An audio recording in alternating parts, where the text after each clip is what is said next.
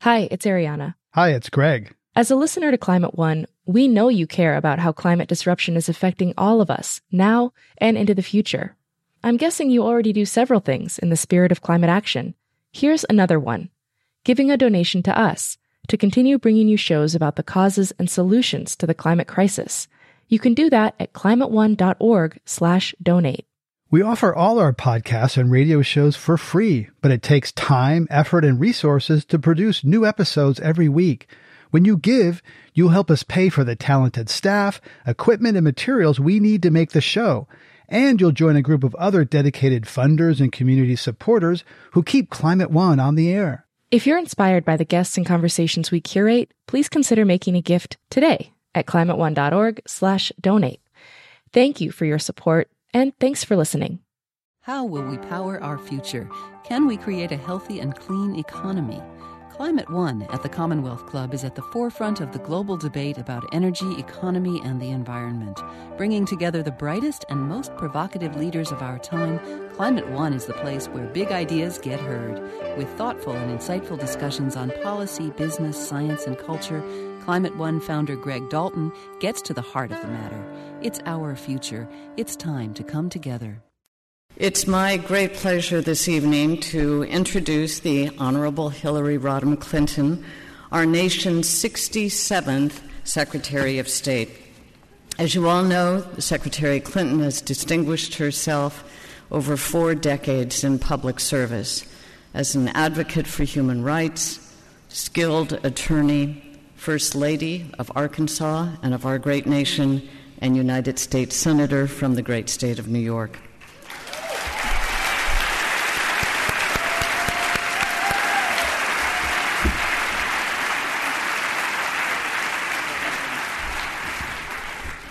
Secretary Clinton joined the State Department in January 2009, and since taking on this very important post, has visited 64 countries around the world, promoting global economic growth, strengthening America's relationship with other nations, and advancing the concepts of democracy and civil society. Please join me in welcoming Secretary Clinton.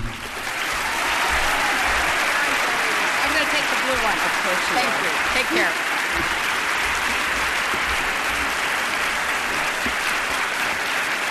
Good evening.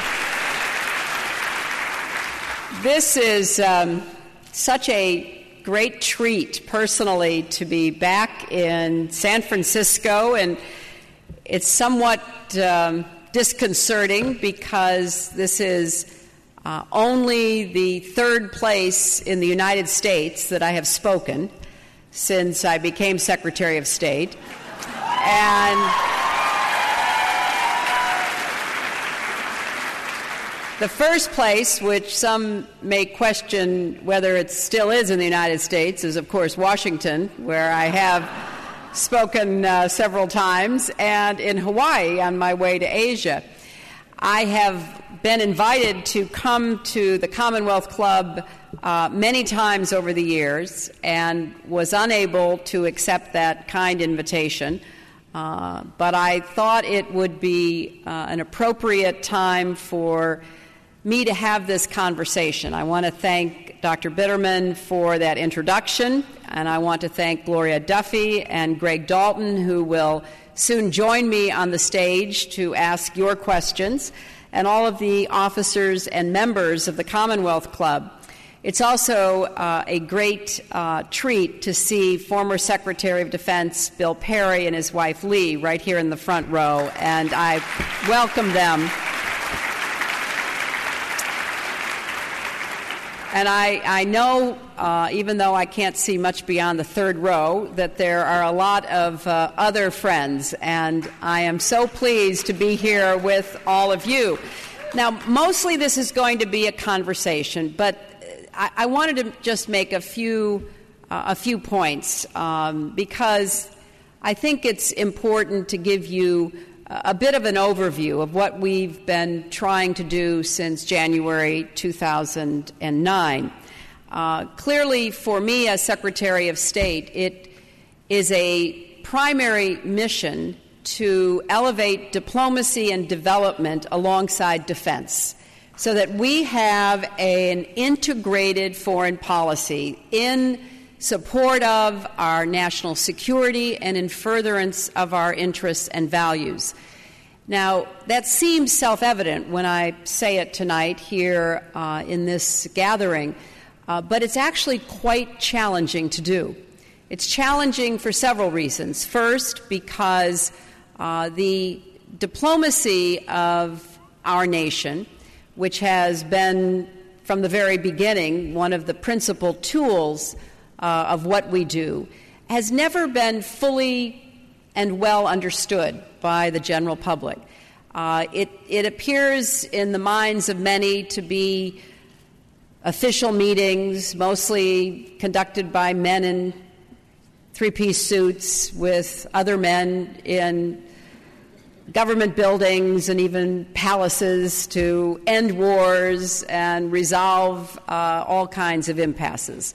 And of course, there is still that element, not only with men any longer, but nevertheless the work of diplomacy is still in the traditional mode. But it is so much more today, because it is also imperative that we engage in public diplomacy, reaching out to not just leaders, but the citizens of the countries with whom we engage, because even in authoritarian regimes, public opinion actually matters. And in our interconnected world, it matters in ways that are even more important. So we have tried to use the tools of technology to expand the role of diplomacy. Similarly with development, I have long been passionate about what our assistance programs mean around the world, how they represent the very best of the generosity of spirit of the American people. And USAID, which was started with such high hopes by President Kennedy, did so much good work in the 1960s and 70s, the Green Revolution, the absolutely extraordinary commitment that the United States, our researchers and our agricultural scientists made to improving agriculture around the world, transformed the way people were able to feed themselves and to build a better future. Then, over time, USAID became hollowed out. It became truly a shadow of its former self. It became not so much an agency of experts as a contracting mechanism.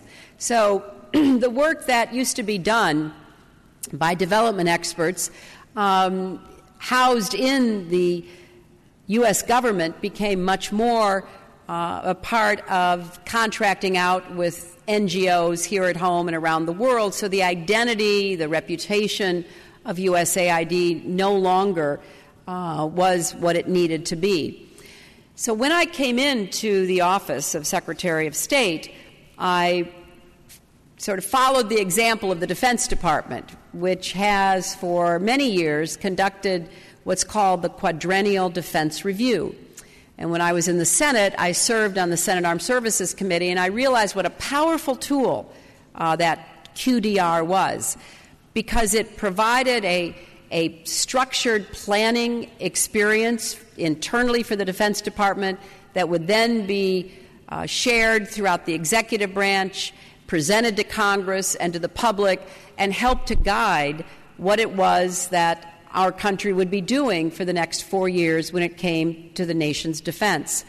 So I embarked upon the first ever Quadrennial Diplomacy and Development Review, which will come out by the end of this year. It's quite an undertaking to do it for the first time, because you have to question all of your assumptions and your presumptions and try to figure out how best to present what we do in the State Department and USAID, for which I'm also responsible, and to set forth a vision with strategies and objectives that will take us where we want to go as a nation. I'm also working very hard to make it not just bipartisan, but nonpartisan, because certainly our national commitment to defense is nonpartisan and has bipartisan support in the Congress and I want the same for diplomacy and development. One aspect of what we're doing to promote diplomacy and development that is quite new and has special relevance for the Bay Area, Northern California, is our emphasis on innovation and our use of technology.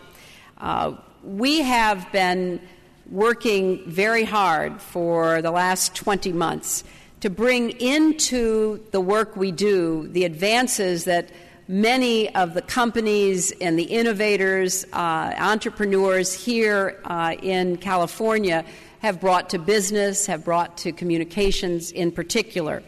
You know, innovation is one of America's greatest values and products, and we are very committed to working with scientists and researchers and others to look for new ways to develop hardier crops or life-saving drugs at affordable costs, working with engineers for new sources of clean energy or clean water to both stem climate change and also to improve the standard of living for people.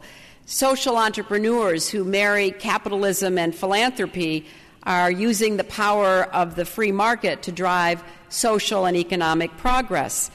And here we see a great advantage that the United States has, that we're putting to work in our everyday thinking and outreach around the world. Let me just give you a couple of examples, because the new communication tools that all of you and I use as a matter of course are helping to connect and empower civil society leaders, democracy activists, and everyday citizens, even in closed societies. Earlier this year, in Syria, young students witnessed shocking physical abuse by their teachers. Now, as you know, in Syria, criticism of public officials is not particularly welcome, especially when the critics are children and young people. And a decade earlier, the students would have just suffered those beatings in silence. But these students had two secret weapons: cell phones and the Internet. They recorded videos and posted them on Facebook, even though the site is officially banned in Syria. The public backlash against the teachers was so swift and vocal that the government had to remove them from their positions. That's why the United States, in the Obama administration, is such a strong advocate for the freedom to connect. And earlier this year, last January, I gave a speech about our commitment to Internet freedom, which, if you think about it, is the freedom to assemble, the freedom to freely express yourself, the right of all people to connect to the Internet and to each other, to access information, to share their views, participate in global debates. Now, I'm well aware that telecommunications is not any silver bullet, and these technologies can also, as we are learning, be used for repressive purposes. But all over the world, we see their promise. And so we're working to leverage the power and potential in what I call 21st century statecraft. Part of our approach is to embrace new tools, like using cell phones for mobile banking or to monitor elections. But we're also reaching to the people behind these tools, the innovators and the entrepreneurs themselves. For instance, we know that many business leaders want to devote some of their company's expertise to helping solve problems around the world, but they often don't know how to do that. What's the point of entry? Which ideas would have the most impact? So to bridge that gap, we are embracing new public-private partnerships that link on-the-ground experience of our diplomats and development experts with the energy and resources of the business community. One of my first acts as secretary was to appoint a special representative for global partnerships, and we have brought delegations of technology leaders to Mexico and Colombia, Iraq, and Syria, as well as India and Russia, not just to meet with government officials, but activists, teachers, doctors, and so many more. This summer, an entrepreneur named Josh Nesbitt from Frontline SMS, which designs communications tools for NGOs, joined a State Department delegation to Colombia. And on the trip, he learned firsthand about one of the biggest problems in the country's rural areas: injuries and deaths from unexploded landmines. He was so moved that this month he's going back to work with the government, local telecom companies, and NGOs on a mobile app that will allow Colombians to report the location of landmines so they can be disposed of safely. Similarly, in Washington, we're bringing together groups of experts from various fields to join us in working on some of these big foreign policy challenges. Last year, we held our first TED at State conference.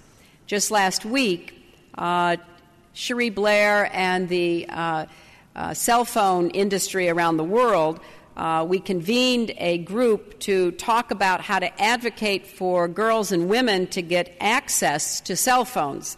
It's a new initiative called M-Women, which will work to close the gender gap that has kept mobile phones out of reach for 300 million women in low and middle income countries. At USAID,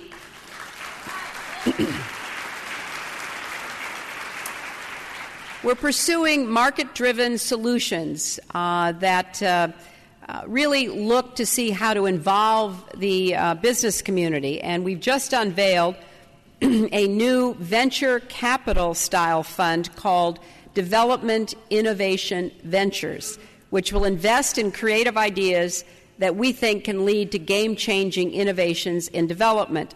As part of our first round of financing, the fund has already invested in solar lighting in rural Uganda, mobile health services in India, and an affordable electric bicycle that doubles as a portable power source.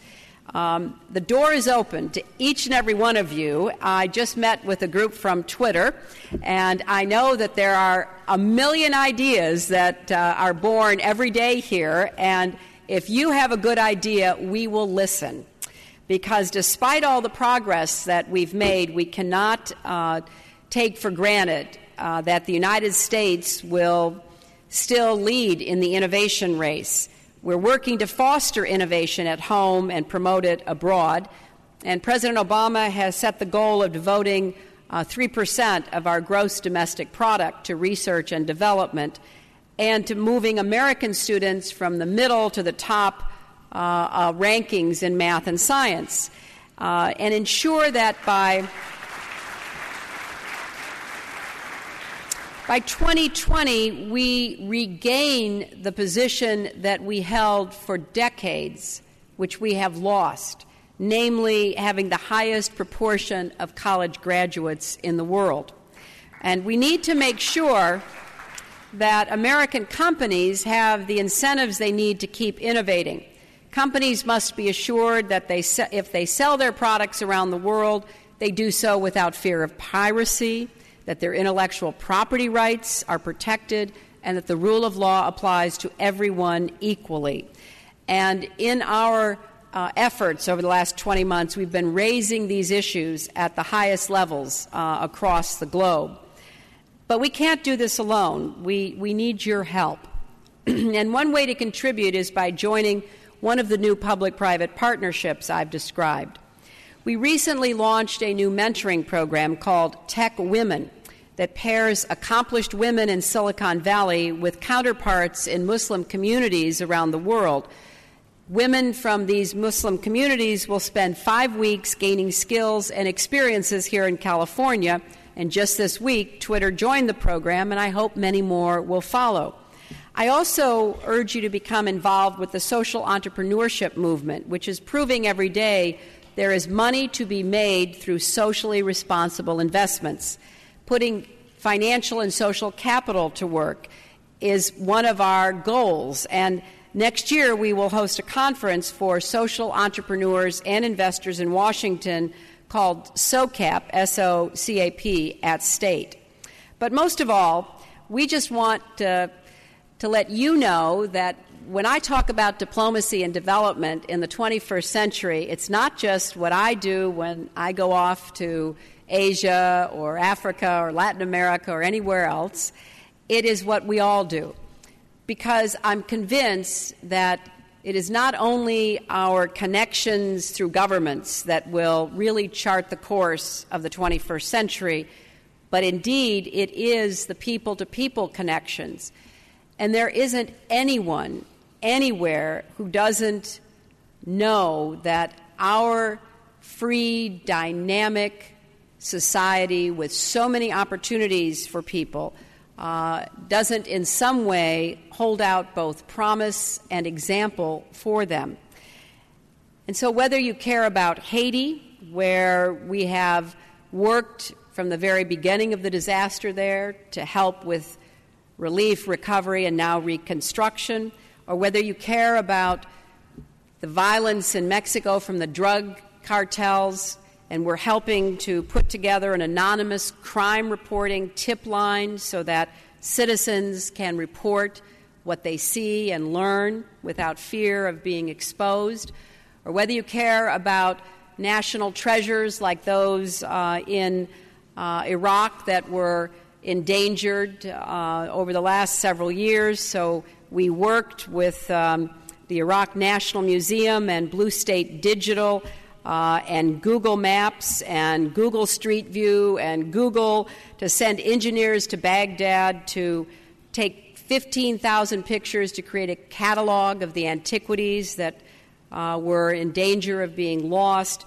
or whether you care about empowering young people or mobile justice in the Democratic Republic of Congo, the site of some of the most horrific gender and sexual-based violence in the world's history, where we're planning a project to use technology to facilitate justice for survivals of violence in Eastern Congo, or whatever it is you care about. We want you to know that there's a place for you to become involved and work with us at the State Department and USAID, because I believe strongly that you each can play a role in helping us chart a better future. Thank you all very much.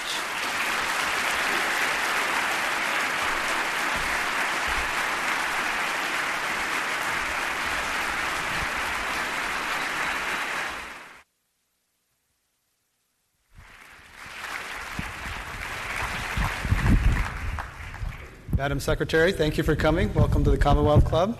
Excited to be here. You know how to draw a big audience, for sure.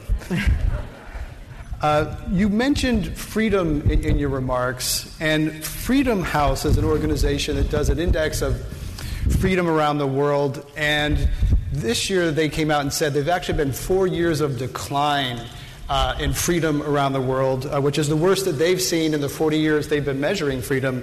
They say that half the world is free, quarters partly free, and quarters not free. So given all the things you've talked about, the trend of freedom seems to be going in a not positive direction. Well, I think that there is a worrisome trend that despite a lot of the advances that I was just talking about and the tools of communication that have such potential for empowering and liberating people to pursue their own goals in life, there are some counter trends. And we see efforts by government to prevent the access to information that we believe is a fundamental value and freedom. We see governments that believe democracy consists of having one election, and that's it. And so a lot of the progress that was being made to promote democracy was not firmly embedded in the societies that had no experience with what it means to have a democracy, the habits of the heart, the establishment of institutions from a free press to an independent judiciary and protection of minority rights. We also see that even in very developed democracies that have always prized freedom and the right to privacy, there are new threats, such as the threat of terrorism, that have caused governments around the world to become much more cautious and careful, and to try to, in their effort to keep their citizens safe, impose certain rules and regulations that does chip away at an expansive view of freedom. So we know there's a lot that is happening that is worrisome. But I still believe that the big, as opposed to the headlines, the trend lines are positive, but you can't take them for granted, which is why we're working so hard.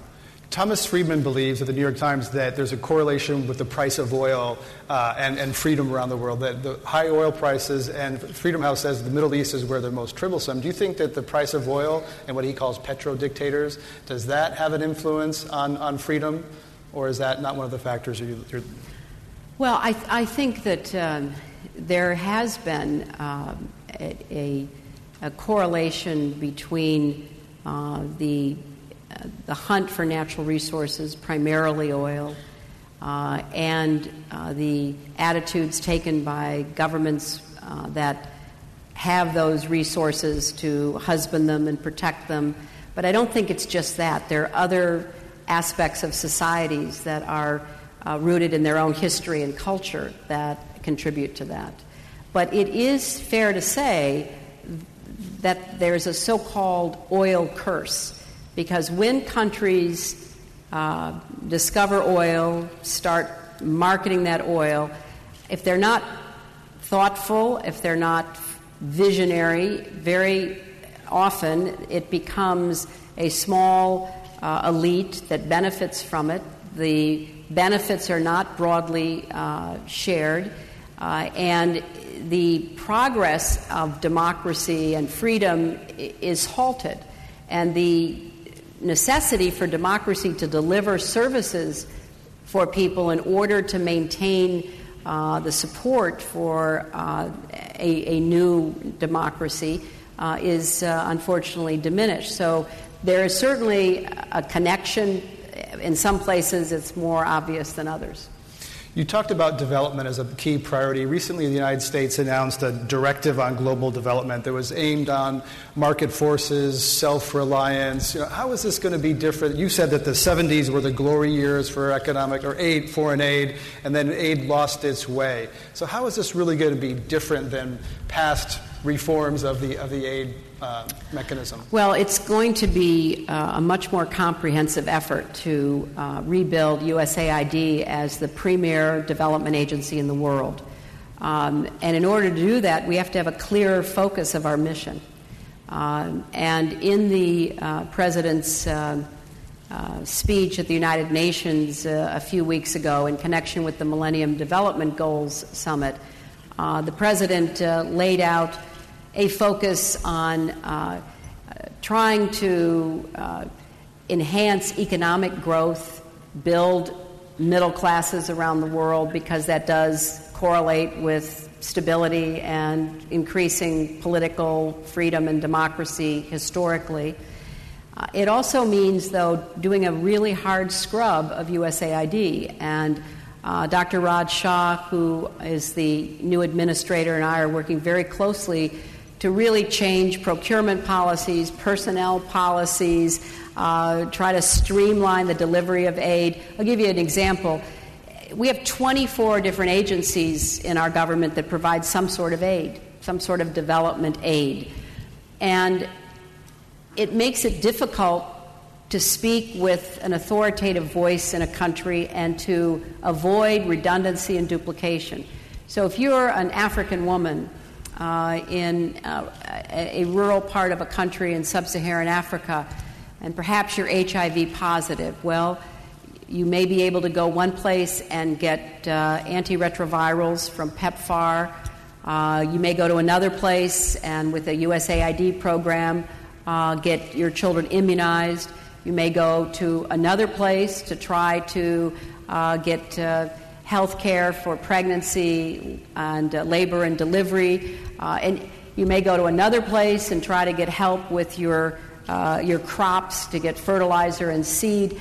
And we have all these parallel structures. And the problem is that if you're an ambassador in a country, or if you're the Secretary of State, if you call everybody who works either directly for the United States government or on contract from the United States government, who's working in development, to come together, as I have done in the past. I can guarantee you that the people in the room often don't even know each other and rarely work with each other.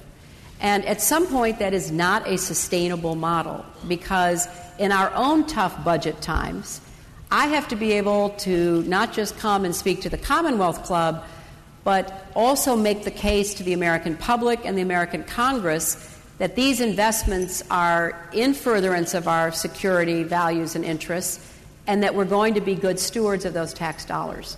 So we are looking to, through the QDDR, the Quadrennial Diplomacy and Development Review that will be rolling out before the end of the year, we are looking to start in motion reforms in how we do this business that will actually give us more impact for what we do and be very good stewards of the tax dollars that are provided to us.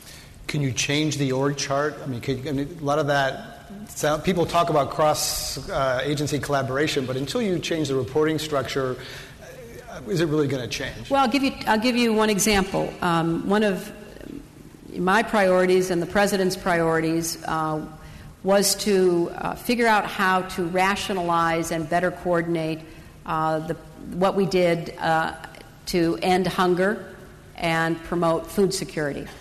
So starting right after I got there, I asked my Chief of Staff, Cheryl Mills, to run a government-wide process, which meant bringing the Department of Agriculture in, it meant bringing the Millennium Challenge Corporation in, it meant bringing other agencies that have contact with people in. And we came up with a program we're calling Feed the Future. And it was hard. I'm not going to sit here and say that it was easily done. It was quite challenging to get everybody in the same room talking about their contribution and how we could better focus what we were doing to deliver results. But at the end of the process, we came out with a program that is going to focus on improving agriculture so that people can become more self-sufficient themselves. USAID, the State Department, Department of Agriculture, and then other agencies, we are working in a collaborative fashion. In fact, that's where I met Raj Shah, because he was in the Department of Agriculture and was their designated person to come to these meetings. And so we are working very hard. Now, bureaucracy is a challenge, no matter where you find it. And we are conscious of that. And you can't just turn some key and change things overnight. But we have emphasized our Feed the Future initiative. We've emphasized better organizing global health, because we have USAID, we have the State Department, we have Health and Human Services, we have the Centers for Disease Control, we have PEPFAR, we have all these other groups that are working on this. And then we have a third whole-of-government initiative on climate change. So we want to try to change the way our own government functions, and then change the way other governments function, and then deliver services in ways that make sense to people within their own, cultural and political atmosphere. Our guest today at Commonwealth Club of California is Secretary of State Hillary Rodham Clinton. I'm Greg Dalton. We have Afghanistan as a place where U.S. is trying to promote economic development and democracy. And we have a question from the audience about how do you define success in Afghanistan? Well, I define it as a stable country that is able to defend itself and is making progress toward institutionalizing democracy and better services for the people. In order to get to that, we have to work with the Afghan government to build up their own security forces, and we're seeing progress in that arena. Not enough, but enough to be able to say we can see a path forward. We have to help rid certain strongholds of Taliban insurgency from interfering with and preventing the gradual expansion of security and stability. We have to really help the government at all levels understand how better to function, and we have some effective ministries and others that have a long way to go. So it is a multi-pronged approach that is both, from our perspective, military and civilian.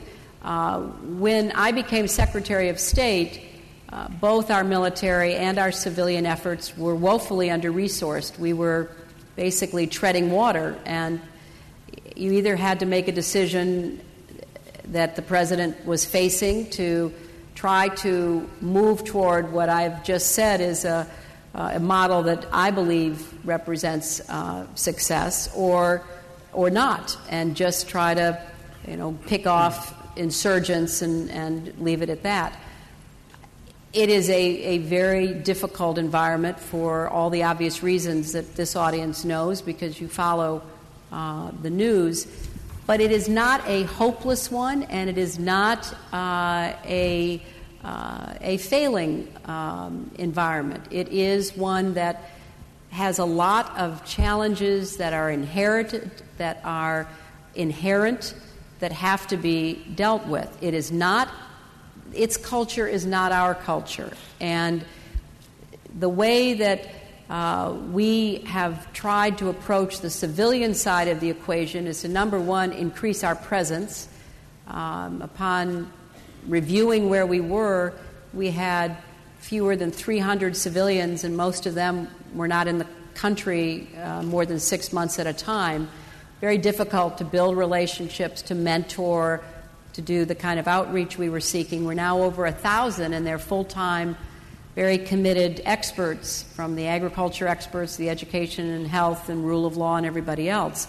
So it's been an effort. I'm not going to sit here and tell you that I know what the end of the story will be, but I think that we have made a very effective commitment, and we have an increasingly effective strategy that we are going to follow through on.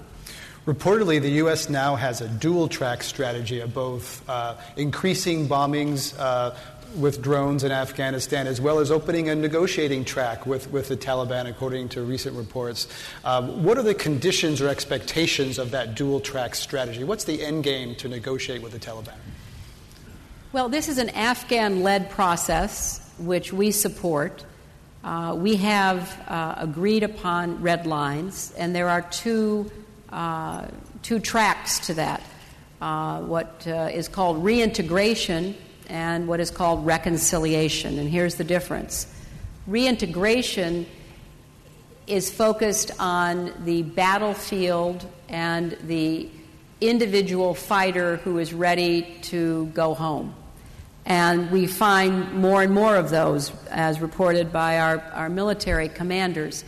These are mostly young men who were either intimidated into joining the Taliban or chose to do so through family or village pressure or because it was a way to make a living.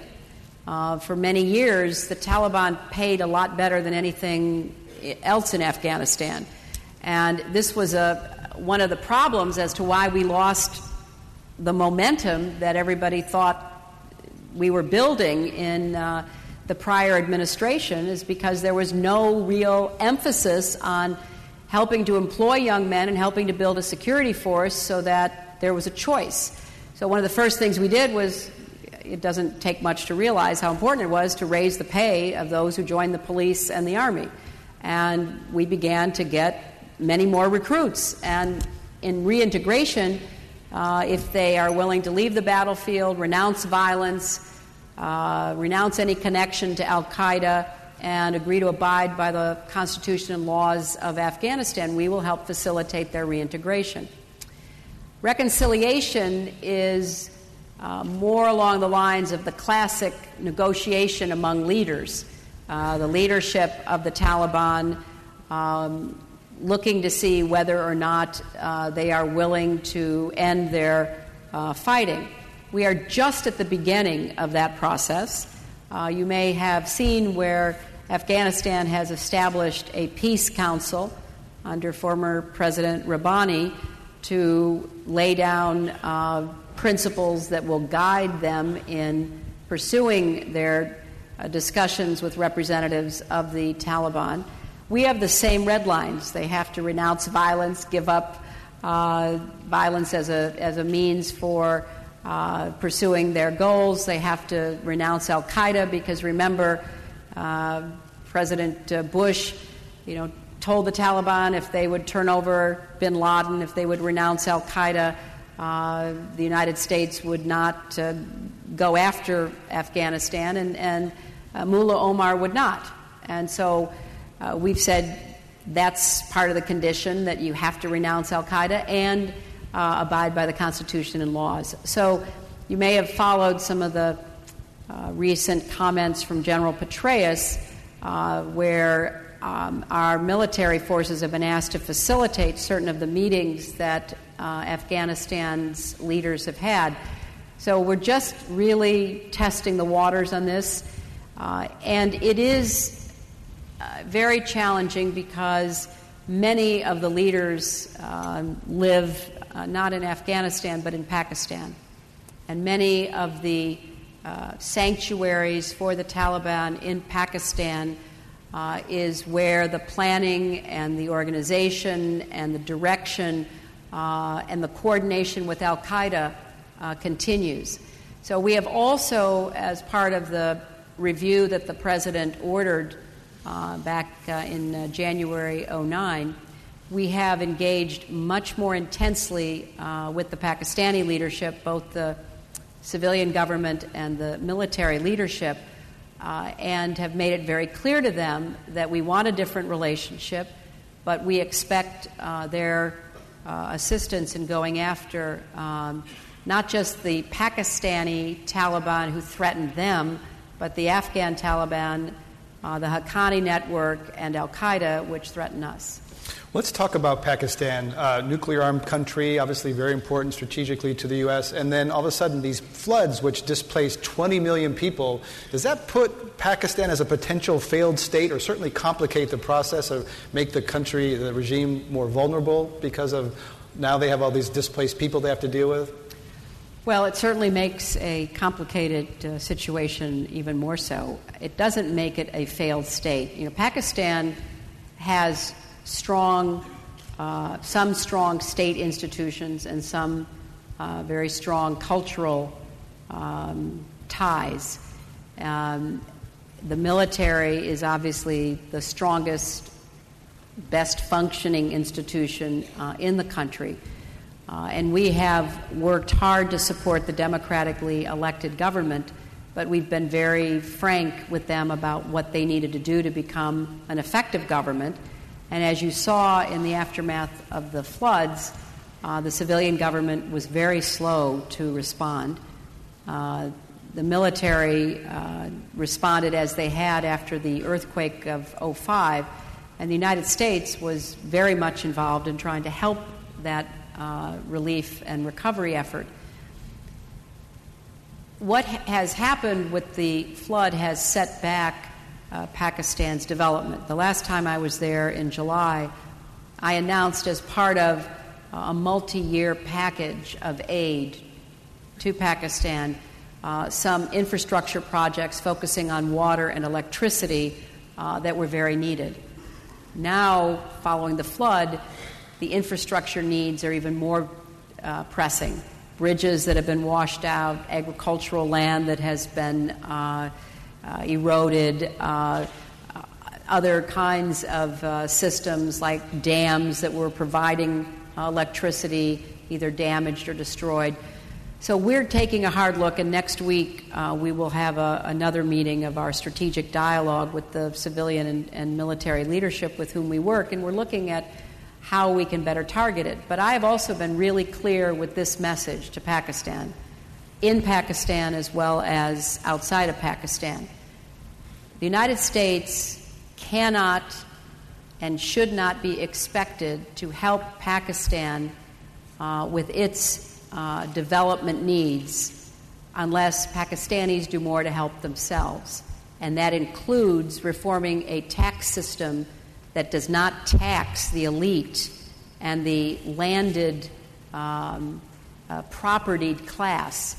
Pakistan has one of the lowest tax per GDP percentages at 9% in the world.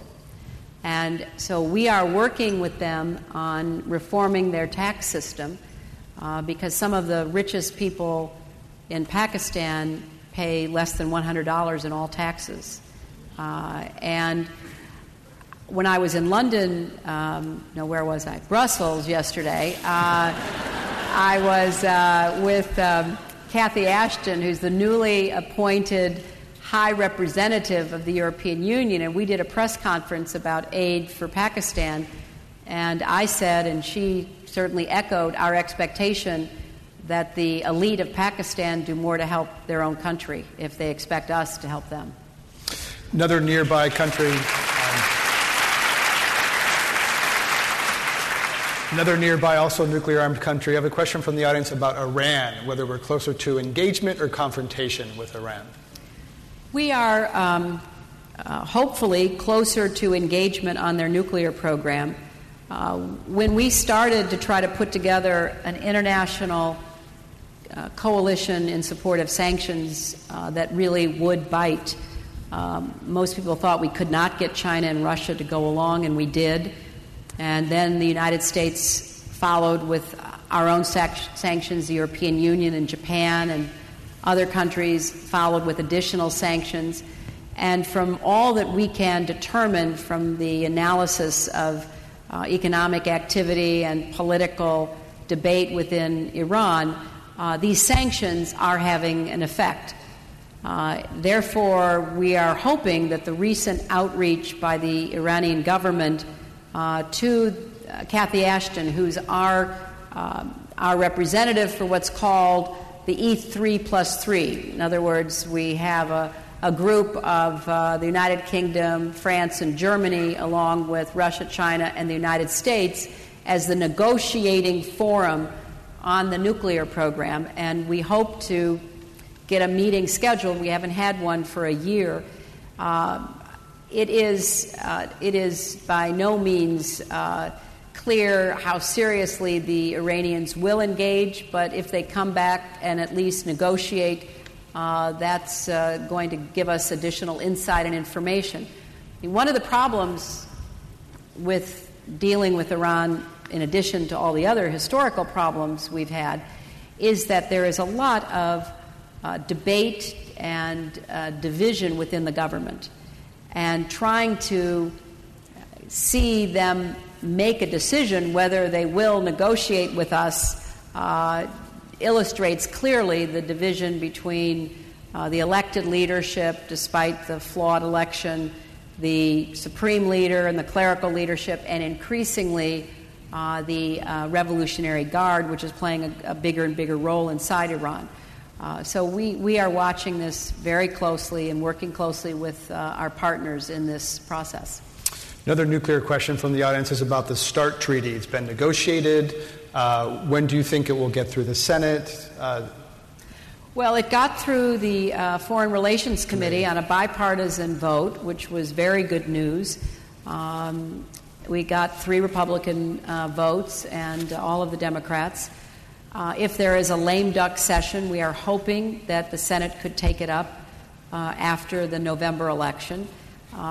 We have a broad-based bipartisan support from people like Bill Perry and George Shultz and others who have both written and testified about the benefits of this treaty.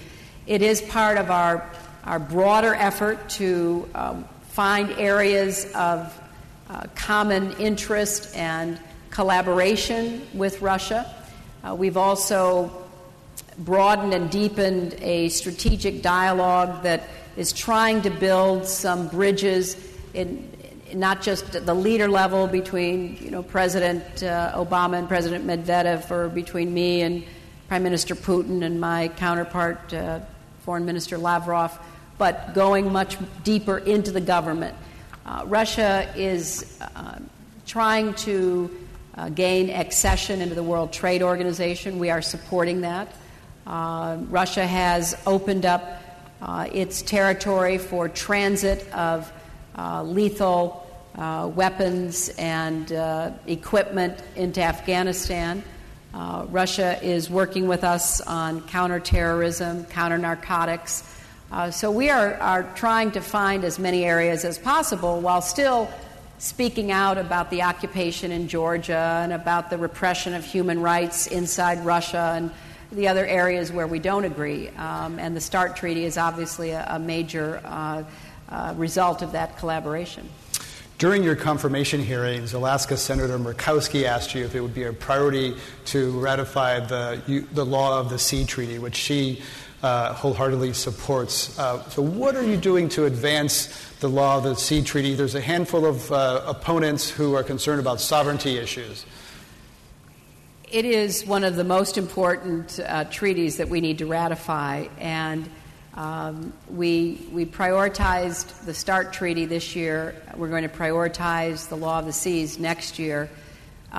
It is critical to how we're going to manage the Arctic. It is critical to our credibility in working with nations in Southeast Asia over questions regarding China's activities in the South China Sea. It is so much in America's interests, and the objections to it are just not well-founded. So I'm hoping that we'll be able to get a hearing on it early in the year and get a vote on it as soon thereafter as possible, because as things stand now, it's more difficult for us to deal with what are becoming increasingly pressing maritime issues, both in freedom of navigation and in the exploitation of the seabed for searching for everything from oil and gas to minerals and all that else may lie there. So I'm hoping we get to it early next year. Another international issue that you signed in on last year was the Alberta Clipper, a pipeline from Alberta that brings tar sands, oil sands, directly into Wisconsin to the U.S. Midwest. This is some of the dirtiest fuel in the world. And how can the U.S. be saying climate change is a priority when we're mainlining some of the dirtiest fuel that exists? Well, there hasn't been a final decision made. Are you willing to reconsider it? Probably not. And you know, we haven't finished all of the analysis. So, as I say, we've not yet signed off on it, but we are inclined to do so, and we are for several reasons. Going back to one of your original questions, we're either going to be dependent on dirty oil from the Gulf or dependent on dirty oil from Canada. And until we can get our act together as a country and figure out that clean, renewable energy is in both our economic interests and the interests of our planet,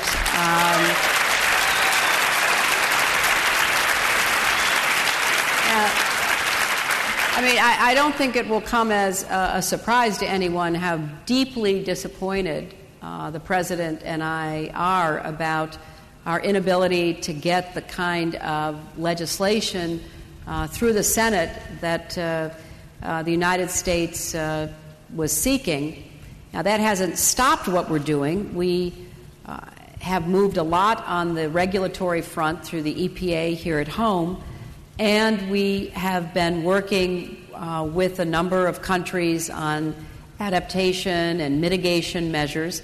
But obviously it was one of the highest priorities of the administration for us to enshrine in legislation President Obama's commitment to reducing our emissions. So we do have a lot that still must be done, and it's a hard balancing act. It's a very hard balancing act. But it is also, for me, energy security requires that I look at all of the factors that we have to consider. while we try to expedite as much as we can America's move toward clean, renewable energy. And the double disappointment is that despite China's resistance to transparency and how difficult it was for President Obama and I to drive even the Copenhagen Agreement that we finally got by crashing a meeting of China and India and Brazil and South Africa. Would have liked to see that one. Yeah, that was... But so we got the Copenhagen Agreement, and China, did sign up for it. But at the same time, they're making enormous investments in clean energy technology. And if we permit that to happen, shame on us. And it is something that the United States should be the leader in. It is one of the ways to stimulate and grow our economy and create good jobs. So that's just a sort of a small window into the dilemma that we're confronted with. Well, let's stay with China for a minute. U.S. has resumed military relations with China. The currency is not where the U.S. would like it. There's been some appreciation recently, according to Secretary Geithner. And Liu Xiaobo recently won the Nobel Peace Prize. Now, I believe there's a state visit planned later this year with Hu Jintao. Where do you want U.S.-China relations to go before that state visit on those fronts? There is going to be a state visit, and this is another example of our efforts to balance many competing interests. We have committed to working toward a positive, cooperative, comprehensive relationship with China, which is certainly in the interests of cooperation on so many issues in the world today. We continue to speak out in disagreement with the treatment of the Dalai Lama and Tibet. We continue to speak out in favor of providing defensive capability to Taiwan. We continue to speak out on human rights inside China. But we also worked very hard to have China on the side of sanctioning North Korea, sanctioning Iran, working to implement those sanctions, participating in the international effort against piracy, looking for ways to partner on clean energy, on finding some opportunities to work on development in Africa, where China has many contracts in the exploitation of natural resources, and we want to try to better find ways to assist the people in those countries by working together. So it is a constant balancing act, and there is no either or, because the relationship with China is and will remain, a core central focus of American foreign policy for as long as I can see into the future. We support China's peaceful rise. We want China to be a responsible member of the international community. I thought one of the most historically significant actions that just occurred was the statement by Communist Party elders in favor of greater freedom of expression inside China.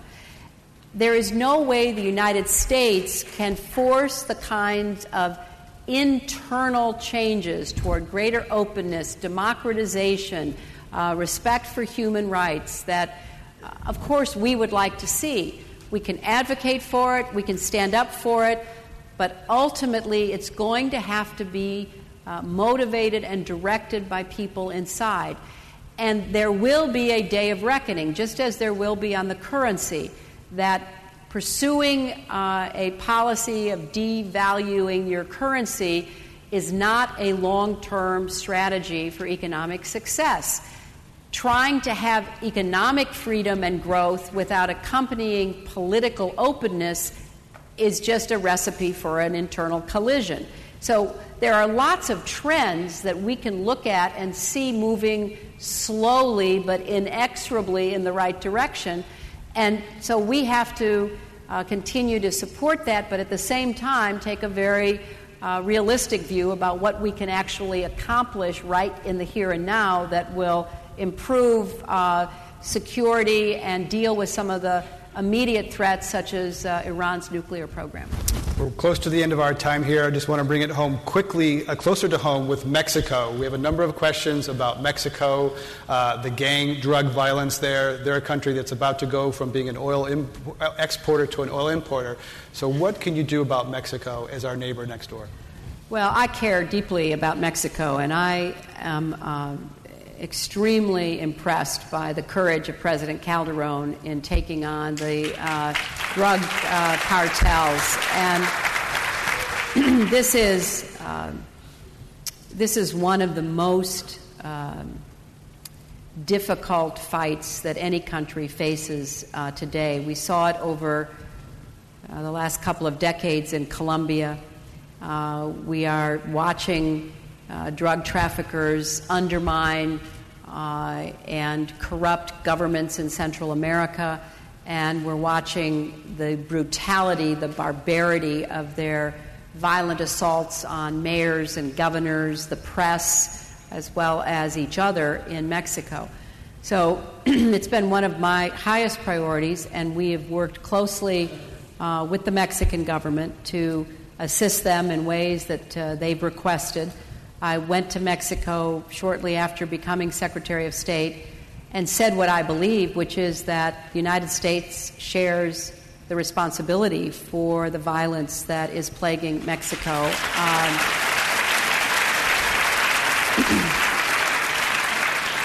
Our insatiable demand for illegal drugs, our unwillingness to crack down on thousands and thousands of weapons being trafficked across our border into Mexico.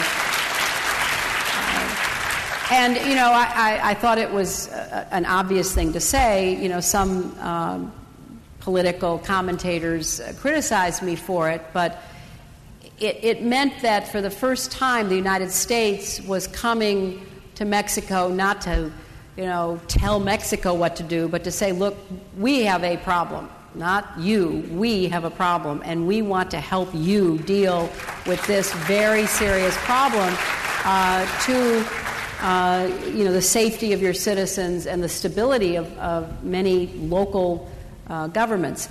So we are working hard, and it's not just a question of providing Black Hawk helicopters, which we have promised to do, or better equipment for the police and the military. It's also helping them, build an independent judiciary, build a correction system that can actually keep the criminals in once that they are caught, working to improve their conviction and prosecution rate, which is about 2%, helping them professionalize their police force because they don't have a national police force, and they're moving toward that under President Calderon's leadership.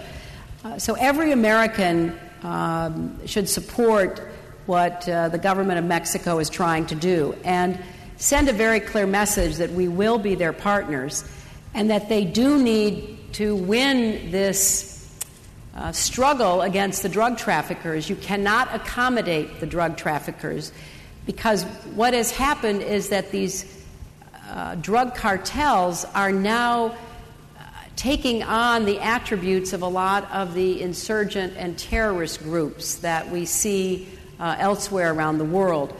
For the first time, the Mexican drug gangs are using car bombings you would see in Iraq or Pakistan.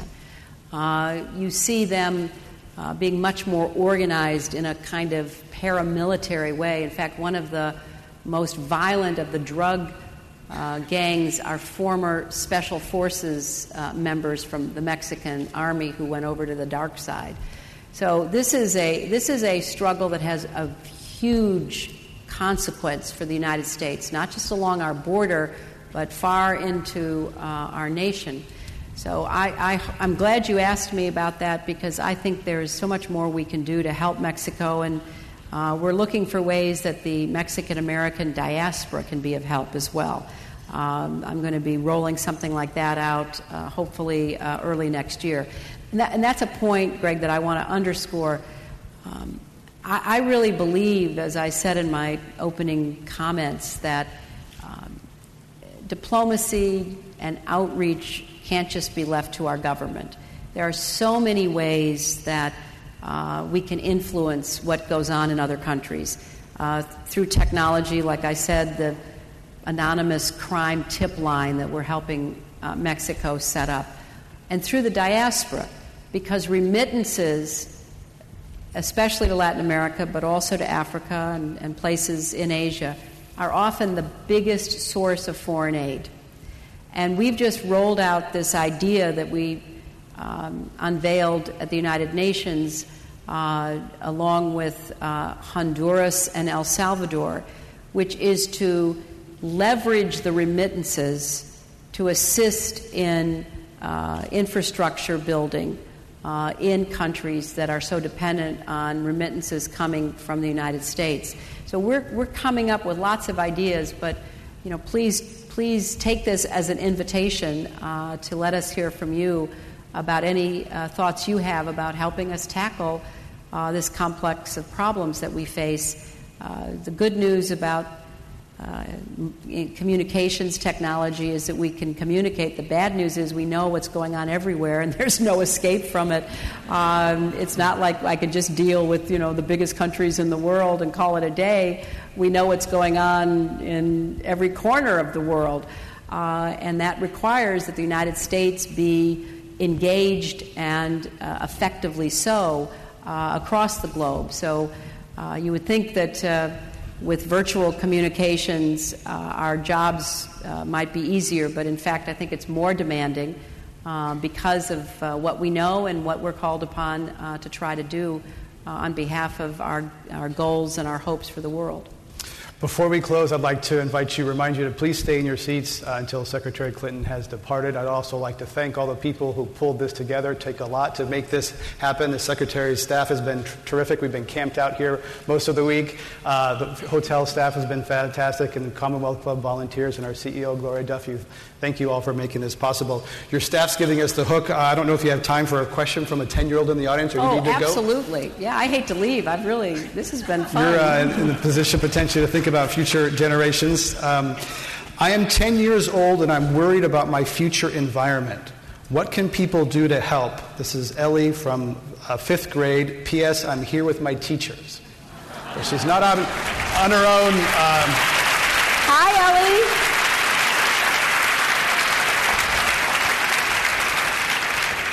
Well, Ellie, I think that there is a lot that you can do, because it's been my experience that young people are much more environmentally conscious and committed to protecting the world you're growing up in than some of us older people are. And therefore, I think working on projects in your school, asking questions like this of people like me who talk about priorities for our country.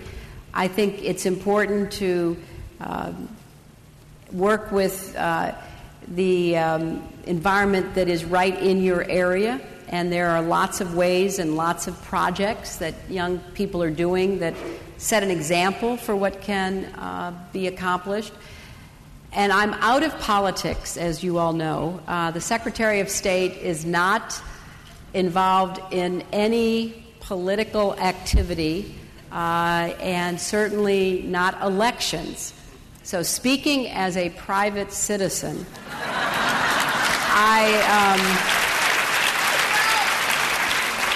I think people running for office should be asked to explain their positions on what they're going to do.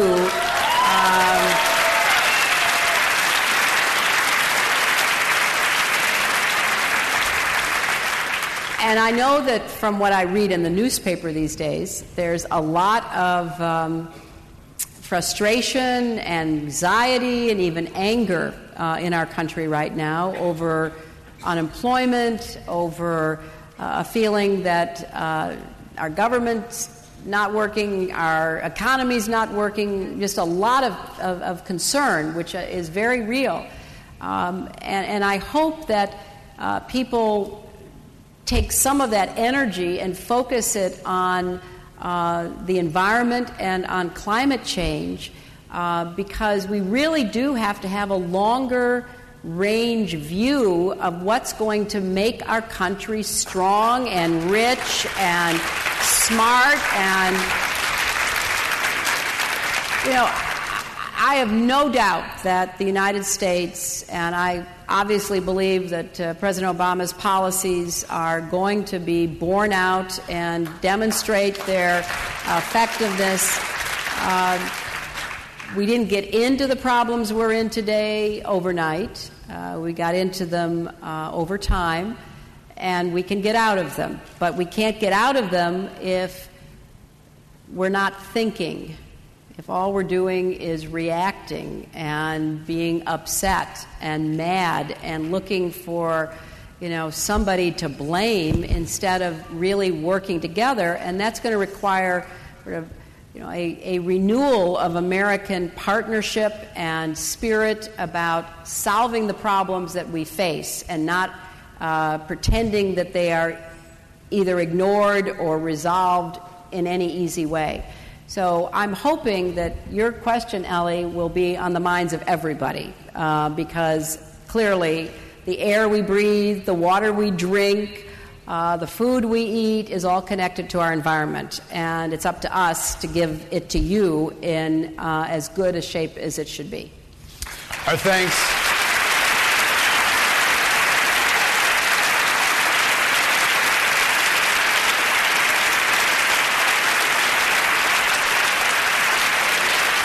Our thanks to Secretary of State Hillary Rodham Clinton for her comments here today at Climate One at the Commonwealth Club. Thank you all for coming. Thank you for coming. Hope you'll come and see us again.